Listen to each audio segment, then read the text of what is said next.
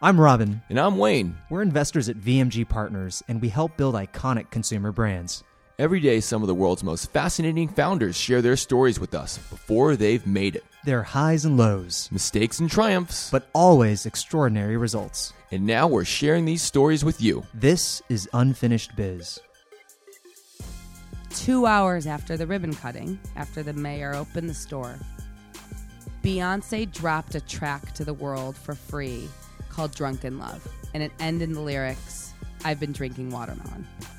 On this episode of Unfinished Biz, we chat with Watermelon Water co-founder Jody Levy. She'll tell us how a combination of hard work, a solid team, good timing, and a little celebrity luck put Watermelon Water on the map and on store shelves.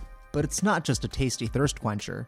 Truth is, Watermelon Water was born from a much bigger, eco-friendly mission. And oftentimes you'll get 250,000 tons of melons that don't get rainfall, and they're just ugly.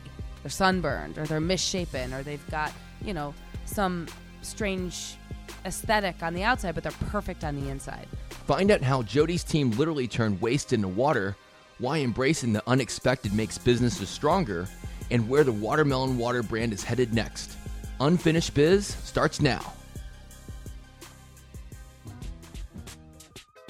What stands out to me about Jody is her magnetic personality.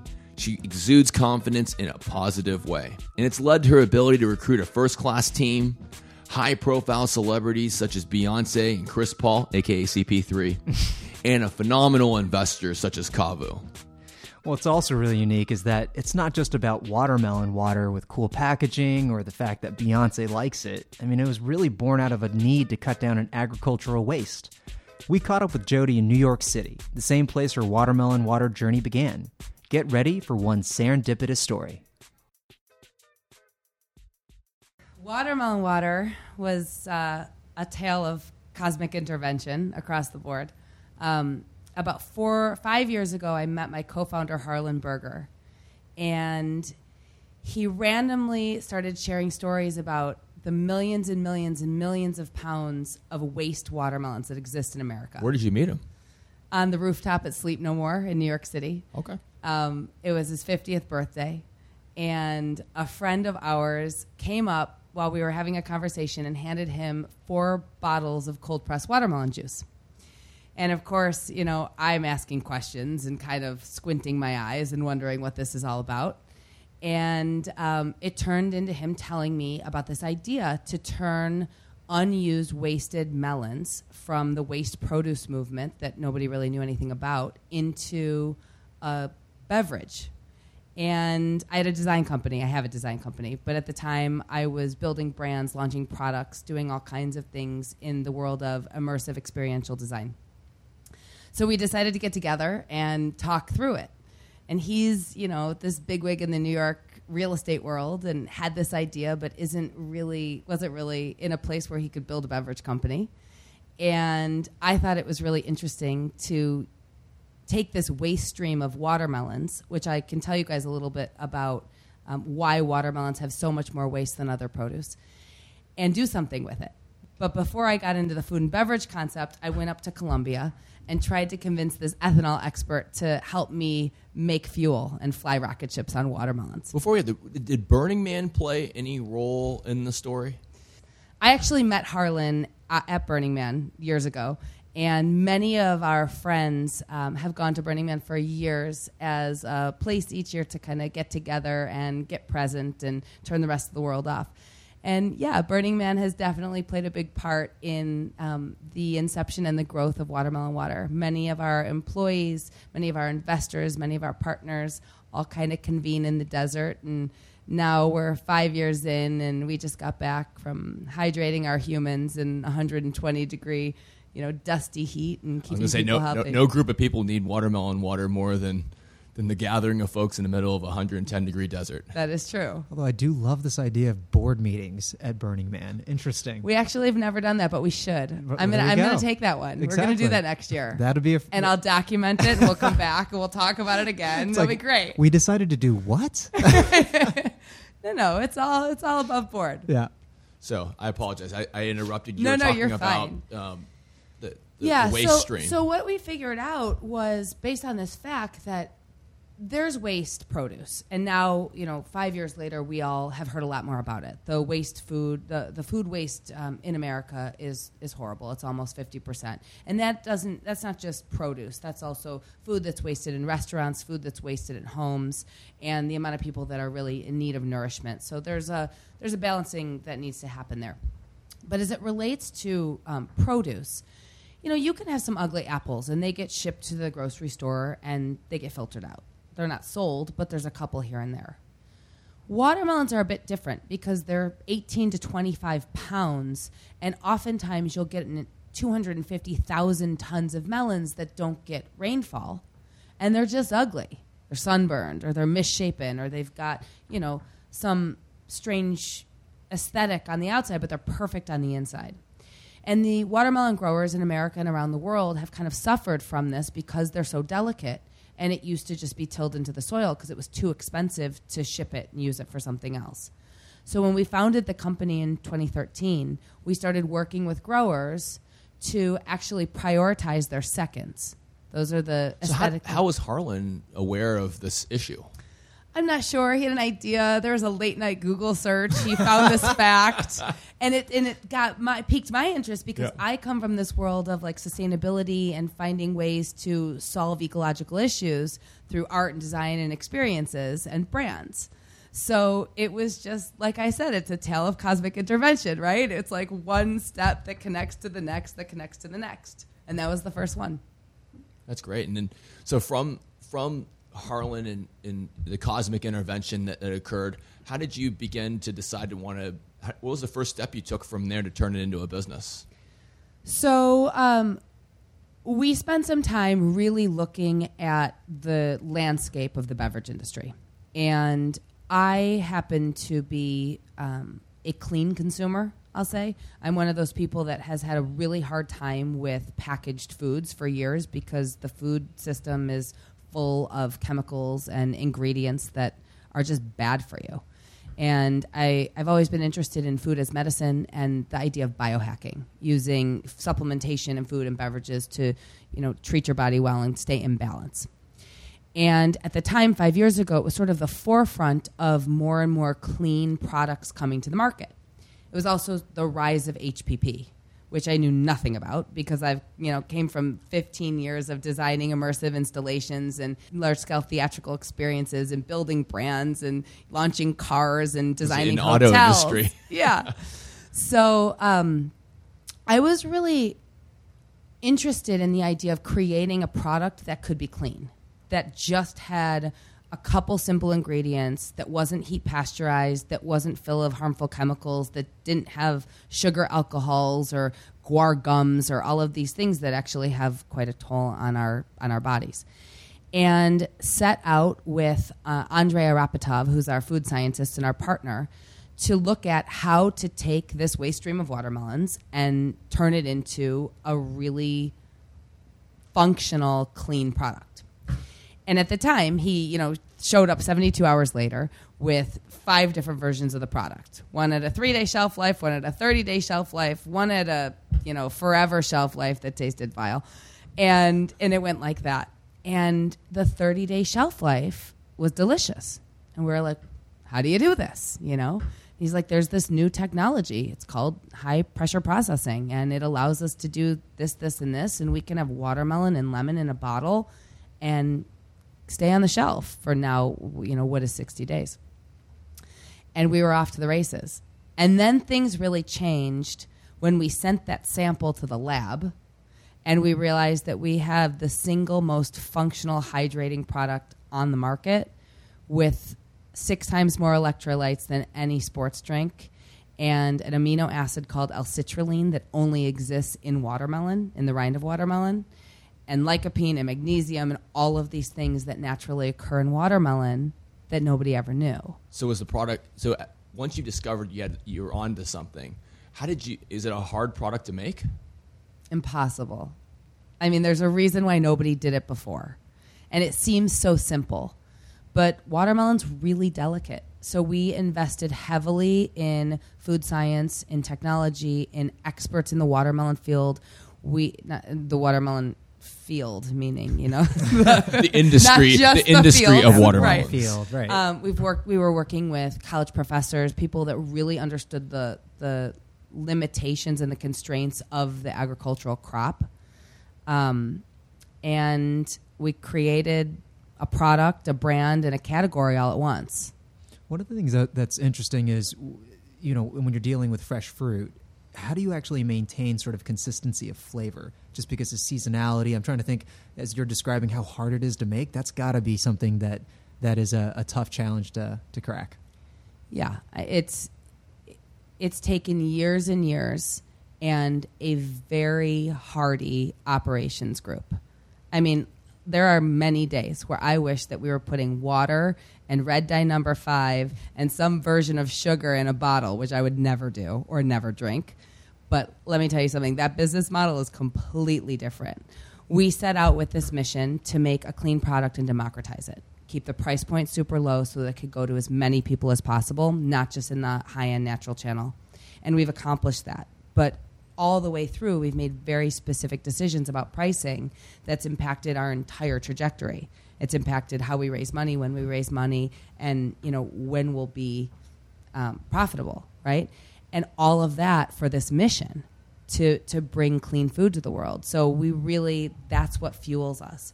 And that's what's brought the best of the industry in as our executives. That's what's brought all of these amazing investors in as individuals. That's what's brought celebrities and partners and athletes that we as a tiny little brand could never have, because they're all aligned with that mission of trying to use what they've got and the energy and their power to try to make change and inspire people to feel good and have longevity. So right after you got the product right, Yeah. what was your next step? So this is where things start to get exciting. We founded the company in March 2013. By June, we were ready to launch. And I formed a relationship with Whole Foods Northeast. And I went in there and I was like, okay, this is what we're doing. We have this single SKU. And I show them this picture, a rendering of a giant 200-facing cooler with our hot pink bottle lining the shelves. And I'm like, this is what we want. How do we do this? And, you know, they looked at me sideways and they were like, you can't do that. Like, maybe we can give you 2 of those. And I'm like completely ignorant. The only industry I've never been in is food and beverage. So what ended up coming out of this incredibly persuasive conversation was, if we waited until September, when the first Brooklyn Whole Foods was to launch, they might be able to give us 2 rows. And I was not happy with 2 rows, but I was like, okay, local, new, good PR story, first store in Brooklyn. It's all starting to ring. I could start with 2 rows. My powers of persuasion, I've got this, right? So we waited out the summer. And obviously watermelon season is summer, right? Everybody that drinks a watermelon water or grabs a watermelon tells you a story of, you know, their memories, whether it's in Georgia or Turkey or Egypt or Israel. Everyone has stories from all over the world. And there's never been a product before that actually is watermelon. So we make this decision. Could have been the worst decision ever. September comes, store doesn't open. October comes, store doesn't. It's a new Whole Foods construction. Of course it doesn't open. I just didn't know that, right? I'm sure you were checking it every day and you're like, there's no way this place is going to be done. Yeah, I mean, yes. There's no walls in here. Yeah, exactly. Don't you need walls in a store? Maybe not. So November comes around, and at this point, I don't really believe in mistakes and I don't really believe in failure, and I'll tell you guys about that, but like, I really thought I messed up. So on December 12th, 2013, there was a ribbon cutting for the Gowanus store. And sure enough, we had 2 rows, and they were pretty, and they were right by the front door, and it got a lot of love, and we were new and we were local. But was even cooler was 2 hours after the ribbon cutting, after the mayor opened the store, Beyonce dropped a track to the world for free called Drunken Love. And it ended in the lyrics, "I've been drinking watermelon." And it was this sort of mind-blowing synchronicity, because the concept of drinking watermelon never really existed before 2 hours ago, right? So that was the beginning of this long and amazingly supportive partnership between me and our company and Beyonce Knowles Carter. Did you actually hear the lyric, or did someone actually bring the lyric to you? My phone started blowing up. Nice. And I'm thinking, oh my God, the whole world's congratulating me, right? On my Whole Foods Brooklyn launch. Exactly. And I'm like, wait, I haven't talked to anyone in a year because I've been head down building this company. And so I started getting these text messages, and I actually come from music. I've been designing stages and on-stage experiences for years and years and launching artists. So I made a phone call, got to her manager, and that was sort of the beginning of our journey. That's great. So after your launch with your one store in Whole Foods Brooklyn, where'd you go from there? Did you roll out further with Whole Foods? Yes. So our strategy was to go very targeted and deep in New York City and the New York region, Northeast region, until we felt really good about how the brand and the product and the category had been established. That ended up taking about 1.5 years. And it was... And this is purely with Whole Foods, or is it just going just deep in the region across? So first we launched with Whole Foods. Mm-hmm. We did the main city stores. I don't remember how many. I think there were 8 at the time, potentially. And then we slowly expanded beyond the city stores to Whole Foods. And then we slowly expanded to other natural channel markets. And we invested in building the category and owning the category. So it happened to be synchronistic timing with the Super Bowl in New York. And I mentioned that my partner Harlan is in real estate. So we started building pop-up stores, and we did an experience on West Broadway for the Super Bowl where we had programming for all ages relative to nutrition education, athletics, etc. And we just started bringing my expertise in experiential marketing and engaging people at an emotional level with a brand story out into the world. In what other formats has some of that background experience you've had really been embodied within the brand? Well, it's interesting because for most clients around the world, they're working with big marketing and PR budgets. And in our world, as you guys know, it's like everything's on a shoestring and you have to do what you can with as little as possible, right? So for us at Watermelon Water, we do everything from seed packs that have information about the brand and have plantable, growable watermelon seeds. All of our brand ambassadors are wearing athletic suits, like bodysuits that look like the bottles, and the nutritional facts go down their booties, and they, make an impact. When you walk into a Whole Foods and they're tasting you and sampling you, it's something that makes you look, in their direction or want a picture or form a memory. So the philosophy is all about when you can engage as many senses as possible. When somebody can smell and touch and see something that's stimulating or smell something that's out of the ordinary, it creates memory. And when you create memory, oftentimes people will walk away and talk about it, and it'll leave an indelible impression. So we try to put that into everything, whether it's a coupon or a point of sale experience or an athlete showing up in, a retail environment, or a pop-up shop experience, or a morning dance party, or a day party, or DJ that we're bringing in. We try to bring people into an experience and shift their thinking and their perspective so that they walk away enhanced. And are you sort of personally involved with the design elements of every single one of those features? Yeah, so I'm the creative director for our brand. We actually do all of our ideation as a team internally, and I usually come up. I mean, it's a group effort, right? It takes a village, but I like to think about the storytelling. And as we grow and as we launch new products and as we launch new innovations, there's very, very specific storytelling that we're focused on. And if we can lead the story to the outside world, then people understand how to share our story. So that's a big part of it. I mean, one of the things that I've always found really, honestly, arresting about your product is the package. And is that something that sort of you were responsible for? Yeah, I get involved in all of the design for everything that we do. So whether it's, our school buses that are called the Liquid Love Ride that are tricked out with, great stereo systems and curating the music for when we pull up on a beach and start, creating a mobile party, or our bottles or our packaging. Again, it takes a team. We've got an amazing design partner and a creative director that I bring in. But, I'm involved in all of it. I creative direct everything. So you're in Whole Foods Northeast. You're expanding in a natural channel in New York. You got this great packaging. How did you fund all this to date?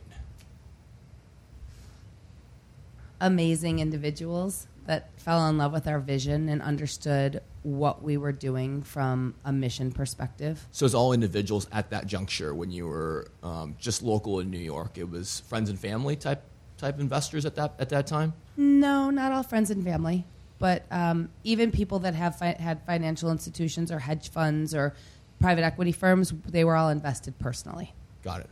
Mm-hmm. And then where'd you go from there? So you're starting to saturate New York. Where'd you expand next? We expanded to Los Angeles and, started to rock out in LA, brought the magic, started to take all of the things that worked in New York and apply it to Los Angeles. Los Angeles was really the market where we were able to create more of a case study for how we would expand to cities across the country. We stayed focused on New York and LA for another 6 months. And then we really let the floodgates open, and we went more of a coastal strategy. Went to Florida, up and down the coast of California, and soon to the Midwest and Texas. I'm a Detroit girl, so Chicago and Detroit was a big focus for me, and we happened to be rocking the Midwest. At the time, we had a higher price point. Our goal was like, okay, how do we bring it down? How do we it's a really important. We were never playing in the $8 to $10 cold pressed juice range, but we launched at $5.40 at Whole Foods. Now we're at $3.99. So expanding outside of New York, what were some of your key learnings? New York's often a unique beverage market. Yeah, so we went from New York right to LA and then stayed very focused in Los Angeles for another 6 months before we really let the floodgates open and took more of the country. We had a coastal approach. So, on the East Coast, everywhere from the Northeast, Mid-Atlantic down to Florida, and on the West Coast up and down California. We then moved to Texas and the Midwest. I'm from Detroit, so Detroit and Chicago is always really important to me. And we've been building and building ever since. Now we're in almost 20,000 stores around the country. It's been 3.5 years. But was there a particular challenge that came up leaving the New York market that you didn't expect? No, I don't think so. Watermelon Water has always been in a bit of a unique position. People love it. They drink it before workouts. They drink it after workouts. It totally refreshes you. Trial was never really an issue. It looks sexy. It tastes amazing. People, are attracted to it. When we launched Los Angeles, we went into Costco relatively quickly, so that was great for trial. And Los Angeles can be tricky for any product just because it's 10 cities in one. But I have always had a targeted strategic approach to how you tackle Los Angeles based on what the product is and what the demographic is for that product. And we followed that strategy. When you launched LA, were you still at $5.49 or were you at $3.99? Yeah, we were. No. We were at $5.49 for several years. And we did the same approach. In every market, we've pretty much done the same approach. Whole Foods and natural channel, and then we expand to conventional. And you guys know, the conventional channels have transformed the last couple of years also. The Safeways of the world, the Krogers of the world, 7-Elevens of the world, everybody's investing in clean, healthy products. Particularly when you can bring your price points down. Yeah. So, especially if you're also supporting it with some interesting marketing and experiential events, things of that nature, which it sounds like you guys were doing. For sure. But was there something that came up where $5.49 didn't seem to be the right price, where it was clear that you needed to get lower? No. From the very beginning, I wanted to sell it for $1. And are you tracking towards that? I'm not. Now I feel really good at $3.99. But how cool would it be to sell a cold pressed beverage around the country for $1? How did you accomplish that price reduction? Amazing people, deeper relationships with the growers, the ability to understand scientifically when the fruit needs to come out of the ground and how to make its way through the supply chain. We went from 1 production facility to 5 across the country with a much more local approach.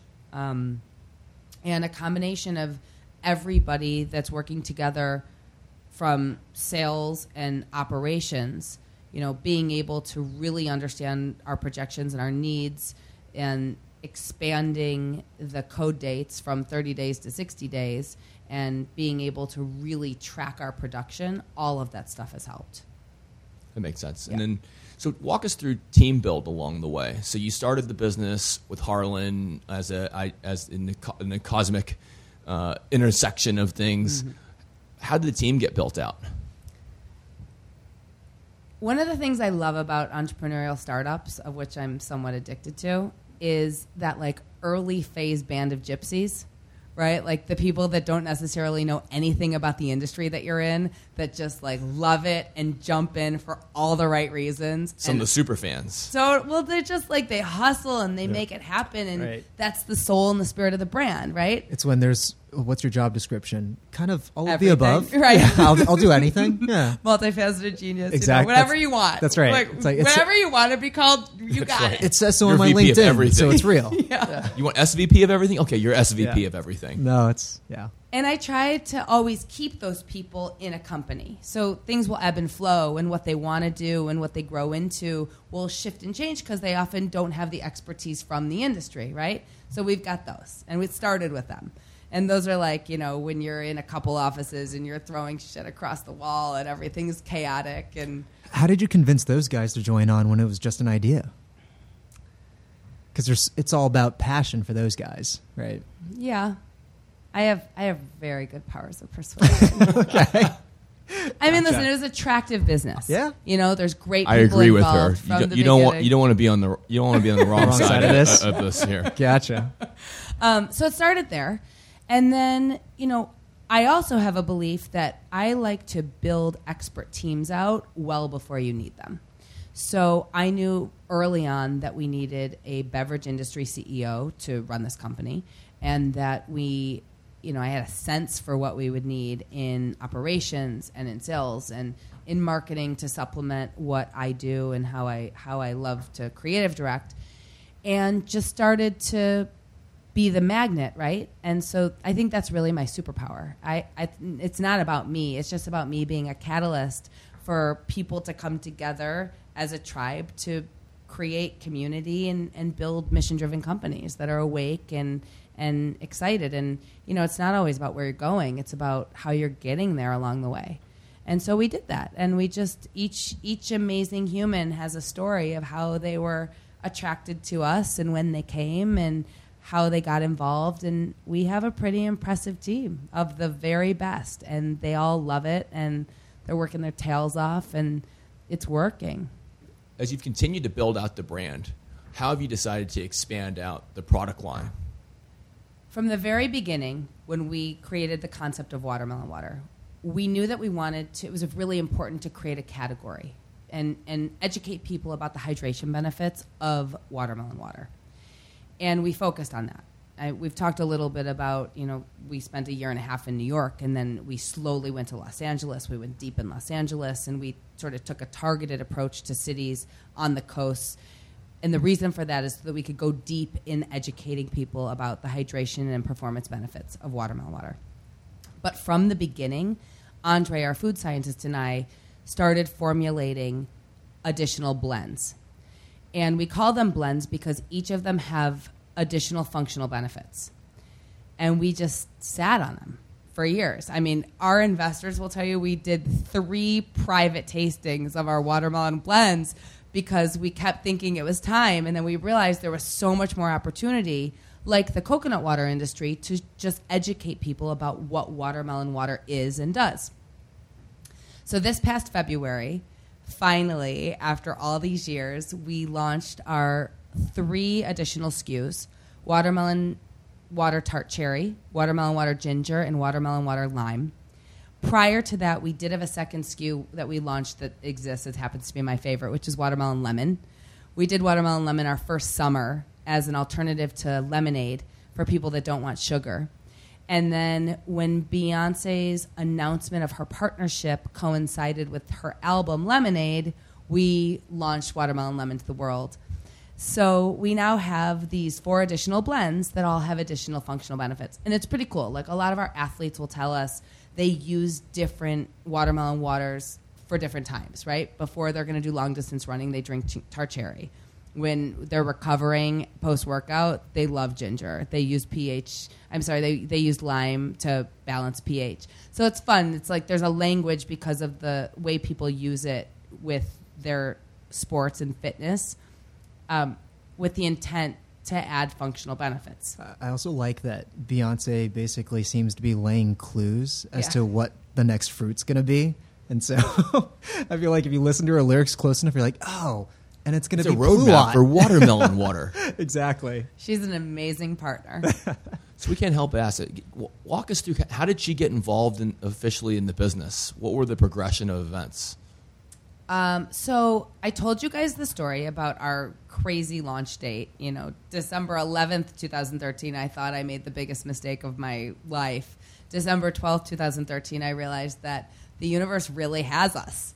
And we found out about the launch of the song. I made a phone call to a friend. She happens to be a celebrity stylist. She hooked me up with Beyonce's manager, called her cell phone. You know, I was like, this is the wildest thing. Told her the story. I'm like, I never even thought I'd be in the world of cold pressing watermelon. And as of 2 hours ago, the idea of drinking watermelon didn't exist. I'd love to send some product up. And she was like, great, we love it, but we have a contract with Pepsi. We can't do anything for you. And I'm like, do anything for me. We want nothing. We just want to send the product. And I did the same thing. I got to the managing director at the Barclays Center because they had just announced a couple unexpected shows that night. Same thing. Oh, my God, this is so cute. Pepsi has the arena, but just bring it to the back door. I'll fill up the green room, right? And for the next year, the Band of Gypsies, right? Every time there was Valentine's Day or Mother's Day, we would send these cases out with big hot pink bows, and I would always say, just take a couple cases up to Parkwood, which is the name of Beyonce's agency. And then February of the following year, when our CMO, Jeff Rubenstein, joined our team, Parkwood got in touch with us. And they said, you know, we think that there's so much alignment with the brand. We'd love to meet and talk about what you guys are doing. And we started conversations. Beyonce's team at the time was amazing, and they were super collaborative, very real, very genuine. She wanted to get more into the health and wellness space, and they expressed interest in making a financial investment in our very tiny company at the time. And we worked out the details, which sounds very easy, but was not. It took about a year to get the deal done and also plan for a meaningful launch moment. And the reason that she got involved was really because she believed in the mission. She's very much into female entrepreneurship. She loves being able to support American growers, the waste food movement, doing non-traditional things with an ingredient that would be, you know, wasted money and energy. The mission to educate people about clean, healthy living, especially young people and women. And so when we announced our partnership to the world, it was very much mission-focused. We call that Seeding Change. So Seeding Change is our umbrella by which everything that we do kind of gives back. Anything that we do in marketing or new product launches, we give back. And we had 750 million media impressions in 2 days. And it was probably the most picked up story that people have seen about a celebrity partnership. And then in February, when we launched the blends, we actually waited and announced it on March 8th, which was International Women's Day. And Beyonce led the announcement with a quote about myself and our CEO is a woman, and just another kind of version of her support and how proud she is to be a partner. So she's really shown up in amazing ways for us. It's really an amazing story of hustle, of how you got to her, and what an amazing feat. One of the things that, you know, in terms of, you certainly had the aspect of launching with Beyonce. What do you see as her ongoing role in helping support the brand from here? I've got lots of ideas. When she and I first got together, we came up with a handful of ideas and concepts that would really further that, like, how do we educate people? How do we get people off of the ingredients that are so bad for them and us as a society? how do we use this brand as a way to tell stories that are meaningful and really engage people to be physical and get into athletics and be aware of the ingredients we're putting in our bodies. So there's some exciting things coming. So how's that go? You just text her? Do you text her? Hey, Beyonce, I'm don't text her. Is it email? If it's email, what's her email? Oh yeah, let's show. Oh, that's not going to work out. Sell it to the world. Oh, okay. Right after the break, we'll talk more with our guest, Watermelon Water co-founder Jody Levy. Unfinished Biz is a VMG Partners production. You can catch up on all of our episodes at unfinishedbiz.com and chat with us on Twitter at unfin_biz. Subscribe to our podcast for free on iTunes or any podcast app of your choice. We look forward to reading your 5-star reviews very soon. And now back to our episode with Watermelon Water's Jody Levy. So in building a company, oftentimes entrepreneurs are confronted with a turning point where they feel like they're essentially betting the company. Have you had one of these moments? I really haven't. I feel very fortunate that the people surrounding this company all work together. I believe in that there's an energy, whether it's an employee or a partner or an investor. Everybody's energy is in the organism of a company. And it's always ebbing and flowing. And I work as the catalyst between all of it. So when I see something coming, we work together. I call on the right partner to help, figure out the right solution ahead of time so that we're never really in a position like that. And entrepreneurship is never boring. Always highs, always lows, and really nothing really too much in between. What is your kind of perspective on sort of how you maintain sanity when you've got so many high and so many low points? It's kind of similar to what I just said about kind of being up against the wall and having this, bet the company moment. I don't really believe in failures. I very much believe in experiments. And I just think that there's a natural flow to every company, and it's very different for every single one. And when you can kind of surrender to the natural flow, when things are really stressful, you know that what's coming out of it is going to be what's meant to come out of it. And when things are really good, you kind of know that something that's maybe not so good is coming, but you can kind of cope with it. So I've always run all my companies with that mentality, where, of course, there's things that happen that are unexpected. And when you have expectations of something and they go awry, it can be painful, right? You have to deal with it.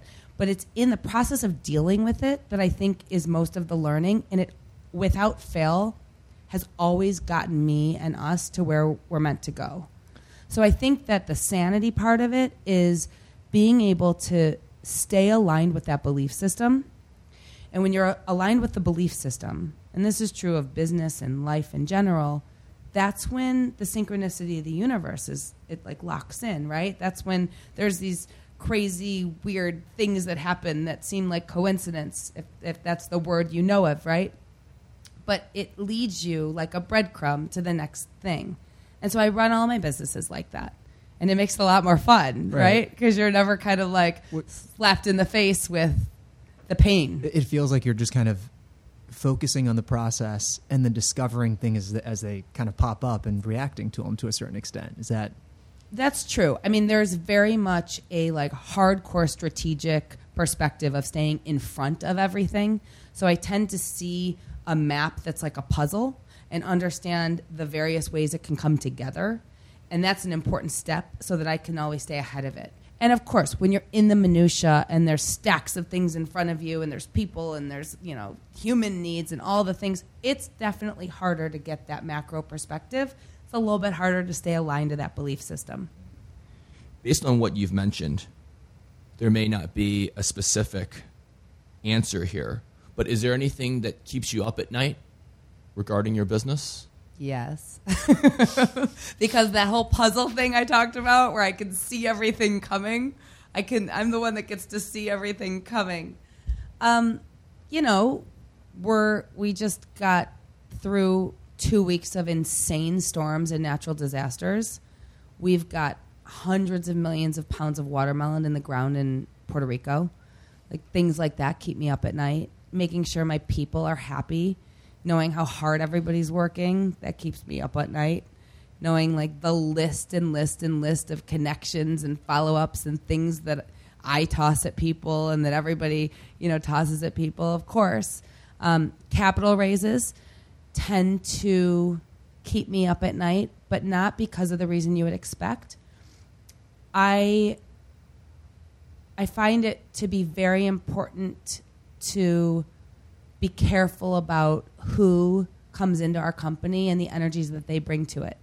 And so because of that, oftentimes when you need capital, and there's capital, you have to make choices. And at this point, I've been so cautious to bring in amazing people that make up this community and this tribe. It's a really important thing for me to maintain. So things like that, and it has to do with protecting the integrity of what we're doing. It's interesting you bring up the tribe. It's something we talk about quite a bit with the various entrepreneurs in the community is, it's often easier to divorce a spouse than is divorce your investor and choose wisely. And I think you described it very well and really being very thoughtful about who you bring in as part of your tribe, because one bad apple can be very disruptive. And kudos to you along this journey of being very careful about who you've brought in, where you've had great additive folks like Beyonce and Rohan and Kavu and others. Thanks. So cheers to you. Thank you. Kind of fascinating, but scary that a business like Watermelon Water, that serves as a genius way to decrease agricultural waste, is affected by extreme weather, of which we've had a ton of this year. Yeah, it's been pretty bad. On the flip side, Watermelon Water's had some pretty good luck. Let's talk about Beyonce. How lucky can you get? Drunk in Love was the song of the summer. Want to hear me sing it, Rob? Please, no. And the fact that now she's a partner, it doesn't get better than that. But unlike a lot of other founders who find themselves running businesses they didn't even know they wanted, Jody's path feels much more deliberate, maybe even fateful. You might even say she woke up like this. That was bad, Robin. Keep your day job. It's true. I grew up outside of Detroit, and I'm a proud Detroiter. I had a very specific moment when I was in third grade, 8 years old. I was in an art class, and I was copying this purple Georgia O'Keeffe painting with like gouache egg paint. And I lost all sense of time and space. I essentially hit flow state for the first time in my life. And all of a sudden, like, the bell rang, and I had to leave, and I was like, what was that? That was amazing, right? Like, what does flow state mean? Flow state, where you're just suspended in time and space, and you don't have a sense for where you were, where you're going, but it's almost it's a way that a lot of people tap in. Some people can get high like that, but naturally, obviously. And for me, it's something that I work towards each day, whether it's through meditation or dance or my fitness, to really be purely present, because that's where my best ideas come from. But anyway, so I had that experience, and I left that day, and I went home, and I told my mom I'm an artist. And my parents are amazing, and they're both entrepreneurs, and they were like, she's an artist. And I spent my entire life with two parents that nurtured my creative endeavors. And I have a degree in fine art. I'm a painter. I make large-scale paintings. Last show I had was in Soho. I'm also a designer. I create spaces, and many of them are technological environments where you can touch and feel sculptures that transform hundreds of feet of multimedia installations with sound and texture and motion graphics that tell stories in different ways. And I started writing and finding non-traditional ways to engage people and bring them into presence. And do you still have time to actually sort of do all of that at this point? I make time. Oh, okay. I don't take that many clients anymore unless it's something that's really aligned with my own personal mission to like help empower people to take care of themselves. That's kind of where I come into. Like, I love supporting brands or creative directing brands or being, a consultant to people that are doing great things in the world. I don't take on that many clients anymore. Most of my energy goes to Watermelon Water. But I do paint, and I do make. Yeah. Do you still have a favorite style of art? Yeah, my work is, it's almost like I channel an ancient Japanese woman or something. It's like mostly black and white, sometimes red and white. I get this really thick cold pressed paper, watercolor paper from France on these giant rolls. I use bamboo and bamboo brushes, and I have a very specific style. My work's in collections all over the country, all over the world. Very cool. Yeah. Jody, it's time for our signature game. It's rapid fire, 60 seconds. We're going to ask you a series of questions. Just say the first thing that comes to your mind. You ready? I don't know. I'm going to take that as a yes. I'm ready. The first thing you read every day is? Instagram. What's your favorite movie? Working Girl. Who's your celebrity crush? Bradley Cooper. Karaoke song you're most likely to belt out? Patience. Your hometown is famous for? Rock and roll. What's your guilty pleasure? Dance. First car you ever owned? Jeep. Runner-up name for your business that didn't make the cut? I don't know. Do you recline on airplanes? No. If you could drink one thing for the rest of your life besides water, what do you choose? Watermelon water. What was your last New Year's resolution? To be more present.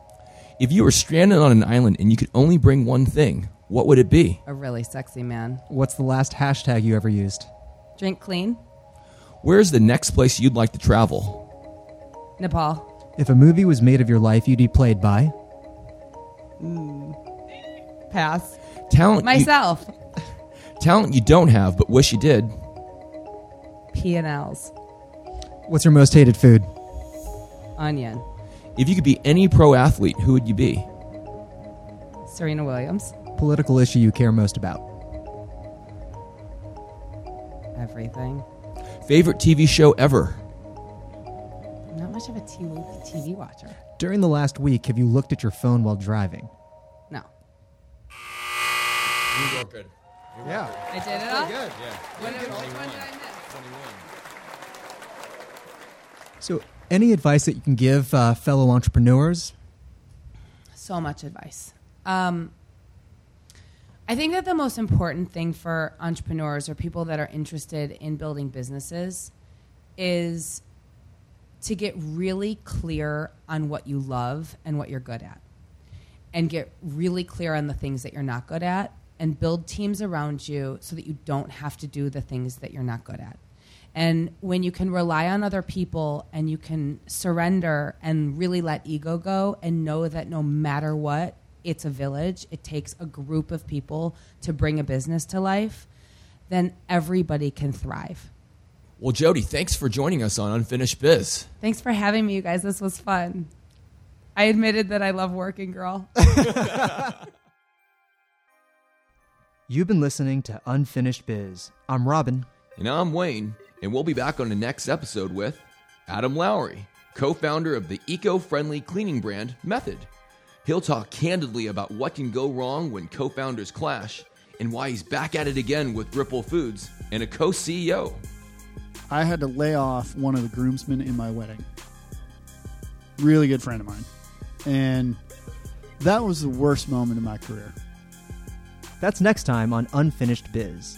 Unfinished Biz is a VMG Partners production. You can subscribe to our show for free in any podcast app of your choice. Send us questions, comments, and feedback on Twitter at unfin_biz and visit us at unfinishedbiz.com.